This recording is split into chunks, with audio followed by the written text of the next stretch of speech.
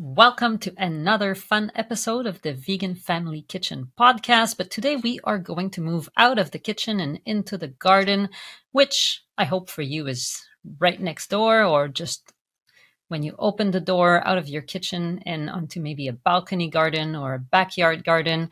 And we are going to be talking with Meg Kelly, who is the co-founder of Learn Veganic. Hi, Meg. Lovely to have you here today.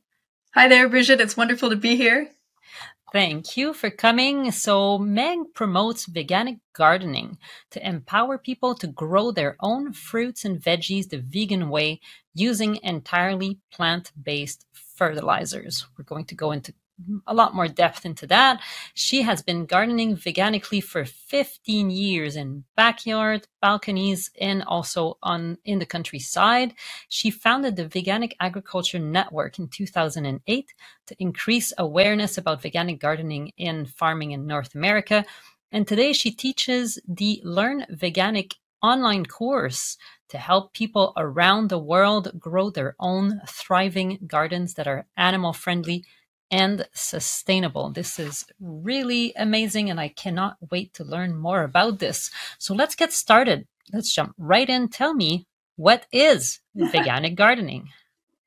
So basically veganic gardening is gardening organically, but without any animal-based fertilizers and using entirely plant-based fertilizers. And it's a little surprising sometimes when we start to garden to find out that so many organic fertilizers are actually animal-based.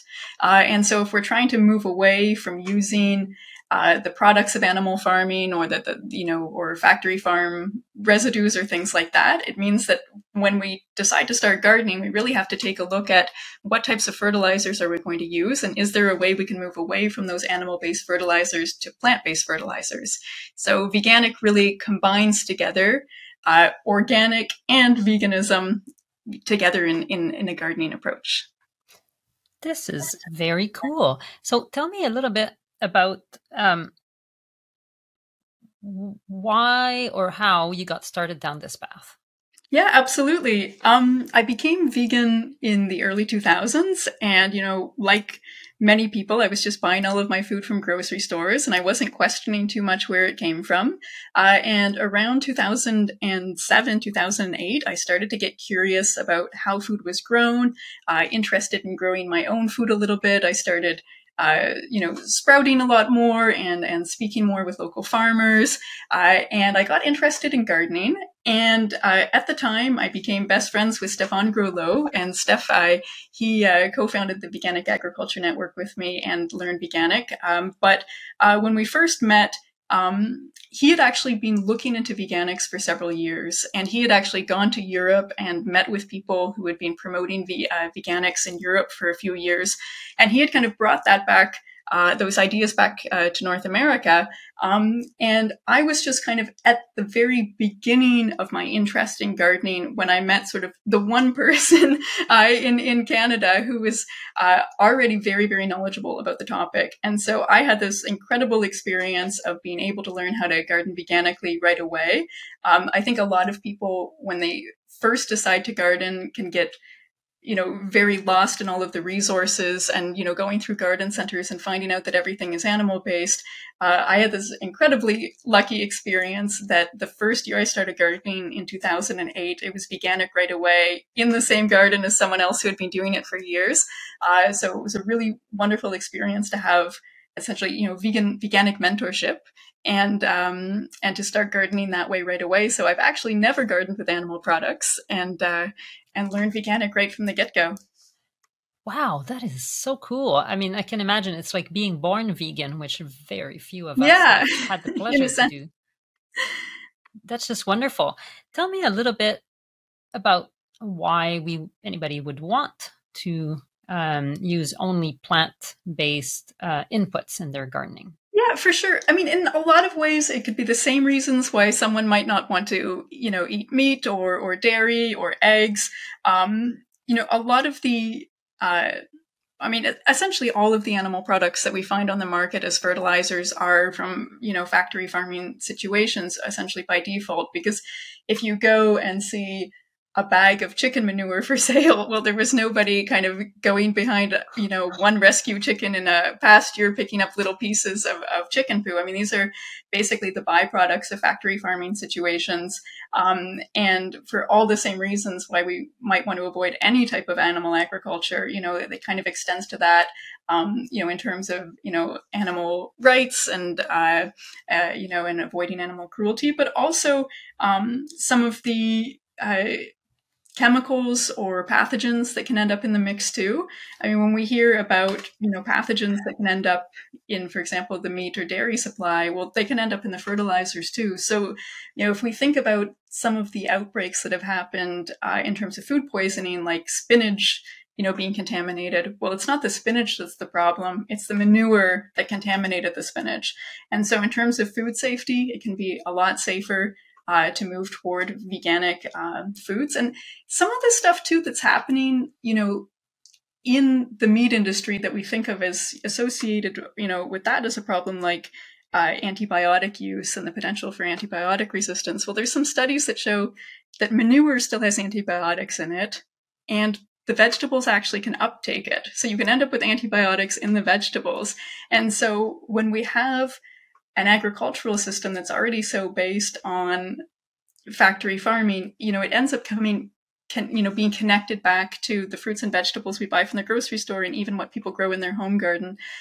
So I've kind of moved toward veganic, really for the ethical reasons, but the health reasons and the environmental reasons, I see those as wonderful additions. All the wonderful impacts that having a plant-based diet has, we really find the same wonderful impacts when we switch to veganic growing. There certainly is a very compelling case there.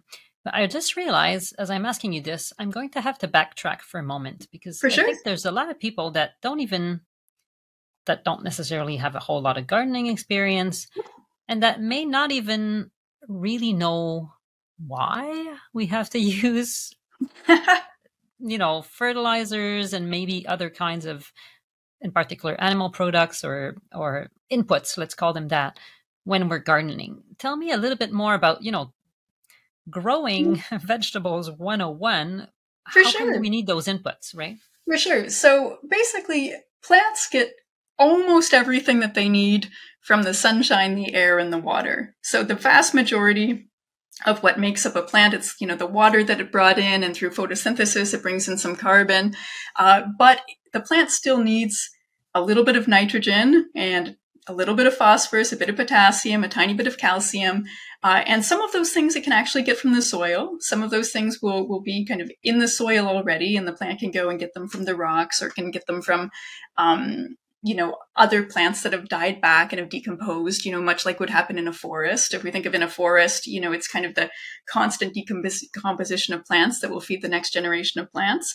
But when we have systems where, for example, you want to get a whole lot of cauliflower out of one field and you're going to keep working that field every single year, sometimes people will bring in, outside sources of fertilizer just to give the plants a boost for things like nitrogen and phosphorus that they might need. Commonly, chemical fertilizers are often used. So, there's chemical nitrogen that's used in, kind of conventional vegetables that people buy. And a lot of gardeners use chemical fertilizers too. And those actually, it takes a lot of energy, and there's a lot of greenhouse gases associated with making chemical fertilizers. So the alternative is organic, and organic, there's a lot of wonderful things to say about organic. Organic is really focused on, we're not going to use the chemicals. We're going to use some natural products to fertilize with, and we're going to take care of the soil and things like that. But a lot of organic is kind of defaulted to using animal products to get those extra nutrients, partly because there's so many excess animal products on the market, right? If you have something like a huge factory farm with a lot of chickens in it, well, that creates a lot of manure. And then, well, where does that go? Well, it ends up going into the farming system. But the thing is, if we think about, well, what is chicken manure? Well, that's just whatever the chicken ate and some of the residues that it pooed out. It's not even pooing out everything that it ate. But what did the chicken eat? Well, it ate something like soy, or something like alfalfa, or something like, some grains, or or some grass in some cases. So really, that chicken manure is just made out of plants. It's just plants that got digested. So any of these nutrients, like nitrogen or phosphorus or potassium that you might find in the manure, well, it came from the plants to begin with. So with Veganic, we just cut out the middleman and say we don't need this whole animal agricultural side of things. The animal didn't produce any nutrients. It's not the source of any nutrients. Animals don't magically produce phosphorus or calcium or anything like that. It's just something that they pooped out after they ate something. So with Veganic, we can kind of take those original plant-based materials and fertilize with that directly. So interestingly, I have one garden that's fertilized entirely with hay. And I basically just put hay on the garden, and the hay just slowly decomposes, and that's what feeds the garden. And if you think about hay, that's what's often used to feed cows. So, cow manure is basically hay minus a few things and then digested. Whereas I take the hay as a whole food source. I feed it to my soil, and then all of the little microorganisms and worms, they're just going to break that down. So that's really kind of what it's about, is just going back straight to those plant-based nutrients. Thank you so much, because intuitively I've always thought, veganic farming is the right thing to do, although I can imagine there's challenges. And you've just made it really clear to me that it's kind of like the same as the protein question. I can imagine a farmer asking you, where do you get your nitrogen and especially your phosphorus, right?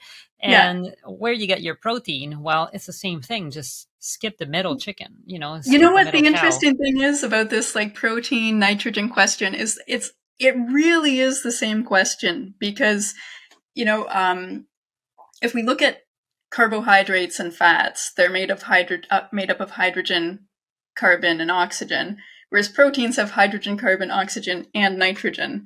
So the question of where do you get your nitrogen and where do you get your protein, it's basically, exactly the same question. And, the interesting thing about it is that the main way in nature that something like nitrogen, ends up in ecosystems is through legumes. Because legumes have this amazing relationship with some soil bacteria.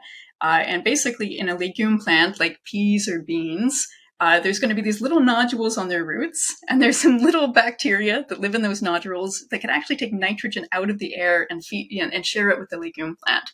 And so when we look at how does nitrogen show up, in normal ecosystems? Well, it's through legumes. And so when we eat legumes, that's kind of why they're high in protein. But if we use legumes as a fertilizer for our gardens, that's why it feeds our other plants with nitrogen. My mind is blown with clarity. I am so glad we're having this conversation, and I'm sure maybe people will want to listen to this again. Just, go back 5 minutes. This is really precious, and I'm very grateful for it. That's fantastic. Sorry, I'm blown away. Does this, it's a little bit of a tough question to ask you, but does this scale to, because I have no doubt you're making it work in a garden. We'll go back to the how in a minute, but yep. Is there any hope of seeing this scaling up at the food system scale? Yeah, it's one thing that's really interesting, and this is I'm going to speak very briefly about sort of micro farms, but there's some folks down in Northern California who started examining the question, what if we wanted to feed the whole world on the smallest amount of space possible so that we could actually leave more space to nature? And, they were basically saying, look, modern diets are taking up so much space. We have a growing population, we're encroaching upon nature. What is the technique we could use that would use the least amount of space possible?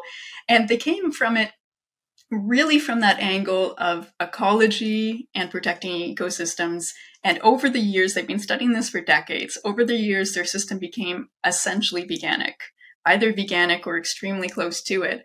And it's really, really interesting to see that when they actually asked this question, and they weren't asking the question in that particular case, how can we do this on mega farms? They were asking the question, how can we feed everyone around the world in the most sustainable way possible? And it was really, really interesting to see that came down to veganic. When we look more at kind of mega farming systems or or commercial farms. There's a lot of wonderful examples in the UK in particular. One of the oldest running organic farms is a veganic or vegan organic one that's called Tolhurst Organics, and Ian Tolhurst is an amazing veganic farmer. In Canada, there's Jimmy Videli, who recently released a book about called the Veganic Grower's Handbook, and he's talking more about having kind of small scale family farms, that 2 or 3 people could run together, and to find ways to make that a financially viable veganic farm and ecologically sound. And when we look at sort of the larger scale, it's interesting because sometimes things like large scale grain production or large scale legume production, if those are done organically, sometimes they end up being veganic by default, because if you have 1,000 acres and you don't live near a place that has a lot of extra manure, well, often they would be managing that in a veganic way anyway, not necessarily from an ethical stance, but just from a practical one. So there are lots of examples of large scale farms that are doing this without even necessarily knowing they're doing it, or not with the intention of doing it, but just from practicality. But it's also that question too, when we look at our current system, we can say, well, how long is this sustainable? Because, we have a system right now where to some degree we can say it works, except it's not sustainable, and it's hard to imagine it working in its current way long term. So with veganic, we certainly haven't seen it applied, on a whole society scale yet. And so it's a little bit hard to say, look at this example of it being applied on a whole society scale. I would love to see that in the future. But for the moment, it needs to kind of be one farmer at a time. And and it would be lovely to see things, in the farming sector, like subsidies being switched from from factory farming over to promoting veganic, so that we can facilitate that transition too. Absolutely. I used to work in the field of, university research and grant facilitation and all those things. And whenever people tell me, oh, we can't do the food system without manure as a input and this and that, I was like, if we put just a fraction of the research dollars that we put into conventional farming to increase efficiencies and productivity and this and that into more, planet friendly ways, I bet we would start improving pretty quick, right? But right now it remains a largely kind of a cottage industry, right, to some extent. But I'm feeling so much hope listening to you. That's really the best thing I've heard all week. I see hope with the idea that when you think of where organics was 20 or 30 years ago compared to today in terms of availability and, and people's familiarity with it. And when you see the same thing with veganism 30 years ago versus today, I feel like we have these examples of how these movements can grow in the course of, 1, 2, 3 decades.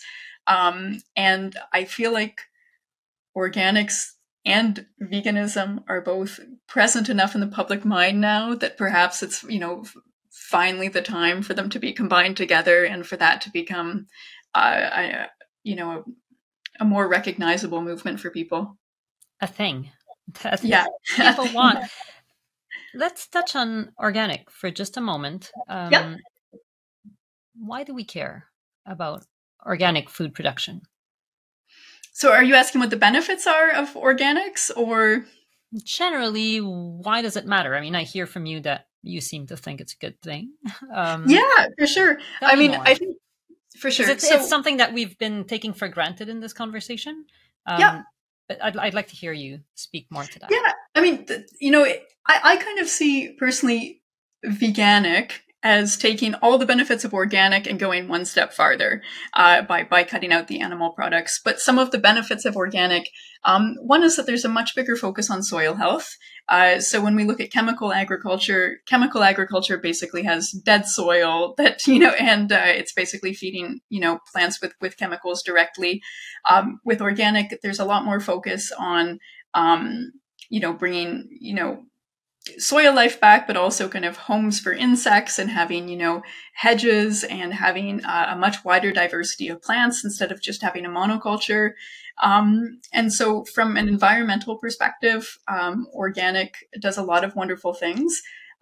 There are certainly people who have, let's say, capitalized on the organic movement by doing very watered down versions of organic. So there's some organic farms that are operating much more ecologically than others. It can kind of depend on the approach and the motivations of the farmers. But certainly in the small scale organic movement, there's lots of people who are, doing wonderful things in terms of, trying to conserve the health and, perenity of their farming projects instead of, using the soils up too heavily and things like that. So I see organic as a wonderful basis, and then veganic as taking that extra step. Mega bonus. What you're saying reminds me of, I don't know if you're familiar with T. Colin Campbell. He's kind of the, Yep. Old guy responsible for the China study. And one of his messages that is a bit less central, but in his book Whole, and in general, in his speaking against what I'll call nutritional reductionism, right? And I'm just Okay. making the parallel here because I think a lot of people listening to this have done a lot more thinking about nutrition for humans than nutrition for the soil, right? Mm-hmm. But a lot of the, and I come at this as a sociologist of science, which is my background, and I'm interested in how our, human scientific thinking about nutrition has evolved. And we've been basically pretty rough about just going in a really reductionist manner, thinking, protein, fat, Mm-hmm. carbohydrate, iron, calcium, maybe thinking about zinc kind of thing. And one of the points that T. Colin Campbell has raised many times is that there's not exactly an infinity, but such a Exactly. large number of other biochemical compounds in the plants that we eat and in all that food. And we barely understand, we have these really Mm-hmm. complex models of how all these things interact and how they interact with our bodies. And now we're starting to learn a lot more about the microbiome and like all these other creatures, beings that live within Yeah. us that are not us and that we're interacting with. Basically, we thought for so many years that we were understanding what was going on. And in fact, it was really hardly scratching the surface.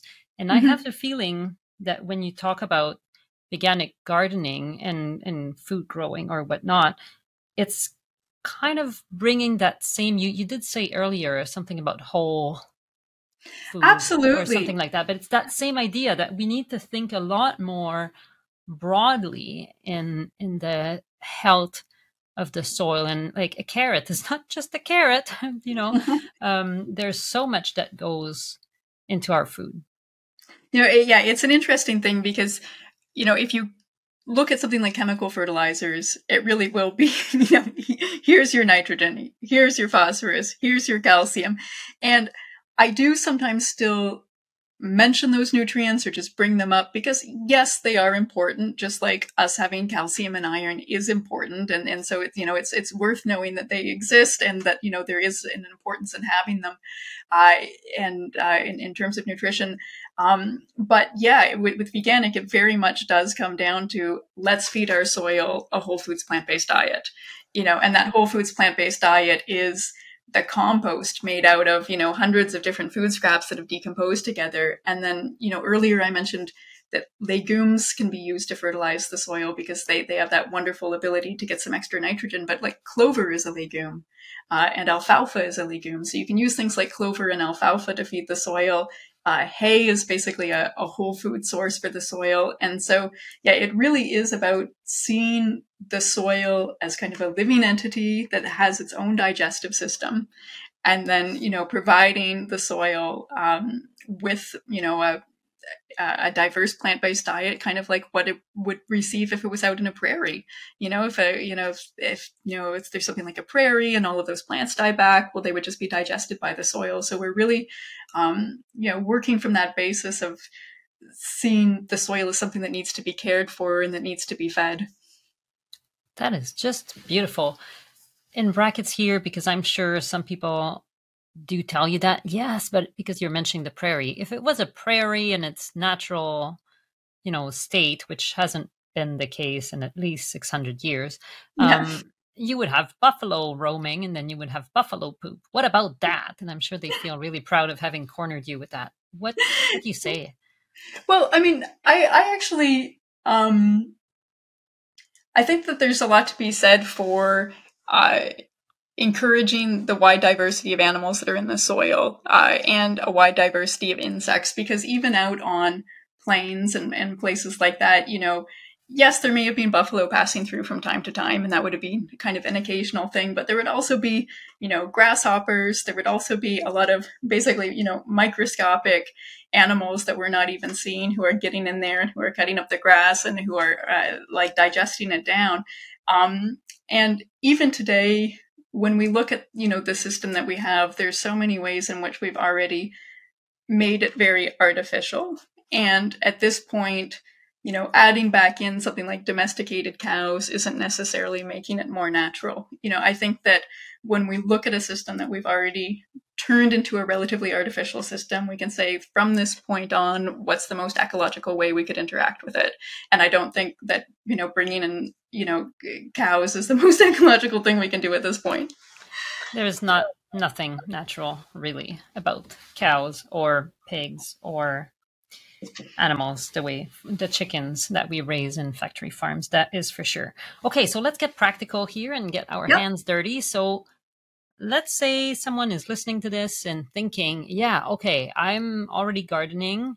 We'll go back to the people who don't garden already in just a For moment, sure. so stay tuned. But let's talk about people who are already gardening. What can they do to start shifting into veganic gardening? Yeah, so one of the main things I like to do is to look around at what type of plant-based resources are already in my neighborhood. There are certainly things that we can buy, but anytime we buy in things, there's always a few little compromises, or we have to check, was it sprayed with pesticides or this or that? So my favorite thing is looking at, what's already available in my neighborhood as a plant-based resource that I could use as a fertilizer. So one of the most obvious ones is just making our own compost. And, this goes for anyone who's already an experienced gardener or anyone who's starting out or anyone who's thinking of starting out. If there's anyone listening who's thinking that you might start gardening in a year or two, the best thing that you can do right now is to start making your own compost, because that compost is going to take a little while to be ready. And so if you get a jump start on it, you're really going to appreciate having it available later.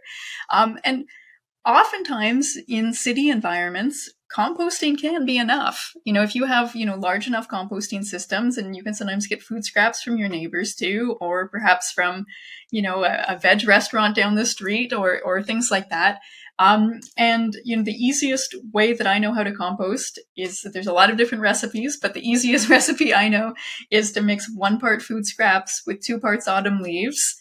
And that provides a really nice balance of the different materials that you need for composting to happen successfully. So with, if I add, 1 bucket of food scraps, I'll add 2 buckets of autumn leaves and I'll mix them together, and occasionally I'll aerate it. And after a few months, or sometimes a little longer, it'll break down into something that looks like dirt. And that's just a fantastic fertilizer because it's made out of plants. And most plants have about the same nutritional needs as other plants. So if you take hundreds of plant scraps and you mix them together and you let them break down, that in of itself is a wonderful form of fertilizer. And I would say that's probably the way in which, that's almost like the default way to garden veganically, that a lot of people who are gardening veganically probably don't even know that they're doing it veganically because they're basing it, entirely on compost. Some other things that we can do, this one takes a while, but I love doing it, is taking a huge pile of autumn leaves and just making them a little bit moist. And if you let them sit for 2 years, so that's the part where you have to be really patient, but you don't have to do anything. You just take a pile of leaves, make it moist, let it sit for 2 years, and it'll break down until it's crumbly like dirt. And that's just an absolutely wonderful material that we can use to add to our gardens. And oftentimes in farming and gardening, people end up losing topsoil. There's a lot of erosion. Things will wash away or be blown away with the wind.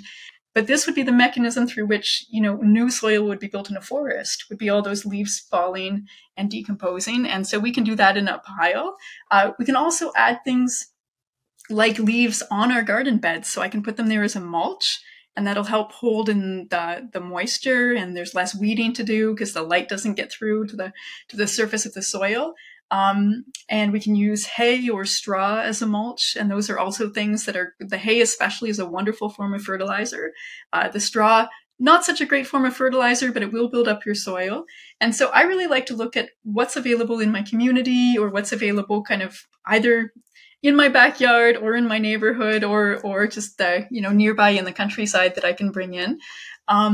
And even things like grass clippings. You can take grass clippings, from your lawn or clover clippings from your lawn and just put them as a thin layer on your soil. So some of these things really don't have to be that complicated. And if we almost just start from the basis of what happens in a forest, well, stuff falls on the ground and it gets decomposed. What can we do in our garden? Well, we can put stuff on the ground and let it decompose, or we can decompose it separately in a pile and then bring it in. Either one can work. But there are so many wonderful resources around us, even tree branches, the tiniest branches of trees, not big branches. Big branches have a lot of carbon and not many nutrients, but the really small ones, like smaller than a broomstick, if you can get chips from that, like wood chips, they can be decomposed in a pile, or there are certain ways you can use them in your garden. They're a little bit more complex to use in the garden, so it's good to do a little bit of research first. But if you let them decompose in a pile first, they turn down and turn into this wonderful substance like dirt that we can feed back to our plants. So when we look at all the municipal tree trimming that's done, around power lines and things like that, if we let that decompose, it's a wonderful source of nutrients. And so, with Veganic, if we want to do it in the most ecological way possible, it does involve a bit more DIY. It involves a little bit more time. But if we want really fast solutions, there are some things that we can find online in terms of products. In Canada, there's one that's called Vegano 333 that's sold by West Coast Seeds. Down in the US, there's a place called Good Dirt that has all vegan products. And there's things that we can buy like alfalfa. Alfalfa, interestingly, is often sold as food for horses or food for rabbits, but it's a wonderful form of fertilizer. It's actually a really well-balanced source of fertilizer, and so we can actually put that in our gardens. And I think that's one of the most automatic replacements for, if somebody's going out to a garden center just to buy a bag of factory farm chicken pellets, we'll just replace that with a bag of alfalfa pellets. The only thing about alfalfa is that in Canada, it's a GMO product, and I think in the US too, they can be sprayed with things like Roundup. So you kind of do have to ask some questions to find out, was this bag sprayed, or was it GMO or was it not? And so there are some extra questions to ask when we buy products, but it can still be relatively easy if we do some homework. How to know that you're using enough? Like, I feel like somebody who would be transitioning from using manure to using, plant-based fertilizers, I would be a little stressed if I had a garden that was going well and like, okay, why, how do I know I'm doing this right? It's interesting because, for me as someone who's been doing it veganically, I would probably have the same question if I switched the other way, where I'd say, I don't know what the right quantity is here. And the reality is for everything that we add, the quantity can be a little bit different. But I mentioned the alfalfa pellets. That's something where you can actually just add a little handful of them into every transplant hole. So if you're planting a tomato and you make the hole for the tomato, you can put like a handful of alfalfa in that hole first. And I do the same thing with compost. I know some people will take their compost and they'll, add an inch or two everywhere, and then they'll mix it in with the soil. I actually really prefer to put it right around the plants that I'm planting. And so if I make a hole for a tomato plant or a cucumber plant, I'll just add 1 or 2 handfuls of compost in that hole. And then I'll also have other materials on the surface as a mulch, like leaves or hay on the surface that will be breaking down. But more than anything, it's kind of our plants that will let us know if they're missing something. And so if we have plants that are going yellow, that's a sign that they don't have enough nitrogen. And, sometimes when you see some sort of deficiency, well, they might have other deficiencies too that we don't know about. Kind of a classic time that you might see a deficiency is if, for example, you grow a tomato plant inside, that you're going to be bringing outside, or if you buy a tomato plant at a garden center that's in its tiny, tiny, tiny little pot. at some point, some of the leaves might start turning yellow because there's just not enough in that tiny pot to keep it going. And then usually when you put it in the ground, it'll start growing some nice green leaves again. But if you notice near the beginning of the season that you're getting some yellow leaves, well, that's a sign that they don't have everything that they need. At the end of the season, if you have a tomato plant that's making tons of tomatoes for you and it's got some yellow leaves, I don't worry about that at the end of the season because it's concentrating on making its tomatoes. That's totally fine. That's, it's moved on to another stage of its life and it's not concentrating on its leaves quite as much as before. But if you have young plants that are stunted, they're just not growing, or they're, becoming yellow, that's not a great sign. If they're becoming purple, that's not a great sign either.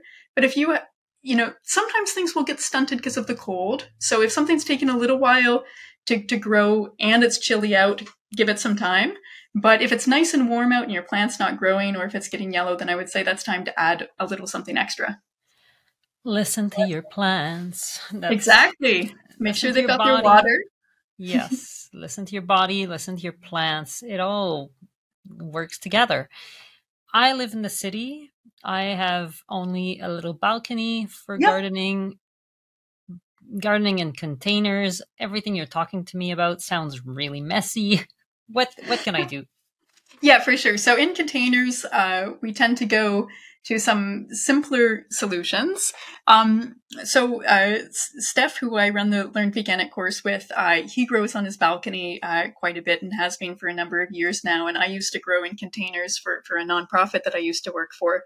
And again, if we have access to compost, all the better. I can say that even in the US and England, people can actually just buy veganic compost commercially. In Canada, unfortunately, we don't have anything on the market yet that's easy to get. So it is more complicated in some countries than others, especially because agricultural products often can't be sent across borders. And so even if you want to buy something that's available in the States, you can't necessarily. So each country will have its own level of ease or complexity depending what's available on the market. But one of our friends in Toronto, he invented something called the balcony compost, which is basically composting in a bucket that's nestled in a flower pot. And so there's actually some flowers growing around the bucket, and then in the kind of inner bucket, you do your composting. On a very small scale, it's only really good for one person who makes, not too many food scraps. But it is actually quite a clean system because if there's any kind of liquid that comes out of the compost, it'll just be taken up by the flowers that are growing next to it. And so it's quite aesthetically pleasing, and it doesn't really cause a mess. And one thing that Steph has been doing on his balcony recently is on our end, it's interesting because we've gone from the beginning, from the idea we want to get all the materials we can from our neighborhood, and we're going to decompose them, and we're going to do it the most ecologically friendly way we can. And then once we started teaching a gardening course, we realized some people need much simpler solutions for that. Like, what can I buy next week for my balcony? I don't have any compost made yet. And so he started experimenting more with alfalfa pellets, just so that we actually could offer some more simple, ready to go solutions for people.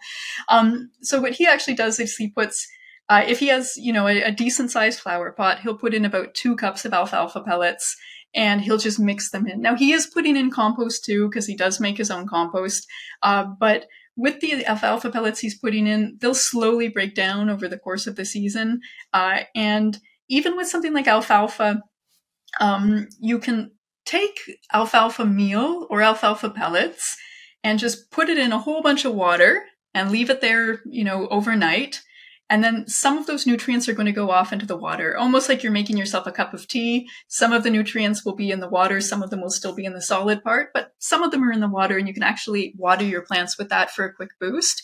So if somebody has a balcony garden and they just need a quick solution, that's an option. Another option for a quick solution is liquid kelp. And so oftentimes at garden centers, otherwise on garden websites, we can find liquid kelp relatively easily. We were speaking before about all of the various nutrients and not being too reductionist with it. One thing about the kelp is it actually has very little nitrogen, phosphorus, and potassium, which are kind of the big 3. So it's not the thing that's going to like keep your plants going all season. But I see it more as like a vitamin, almost like a vitamin supplement for plants, but in a good way. And but it has just so many other micronutrients in it. So even though it can't necessarily be the primary thing that sustains your plants, it is going to give them that boost of all sorts of other little things that they need.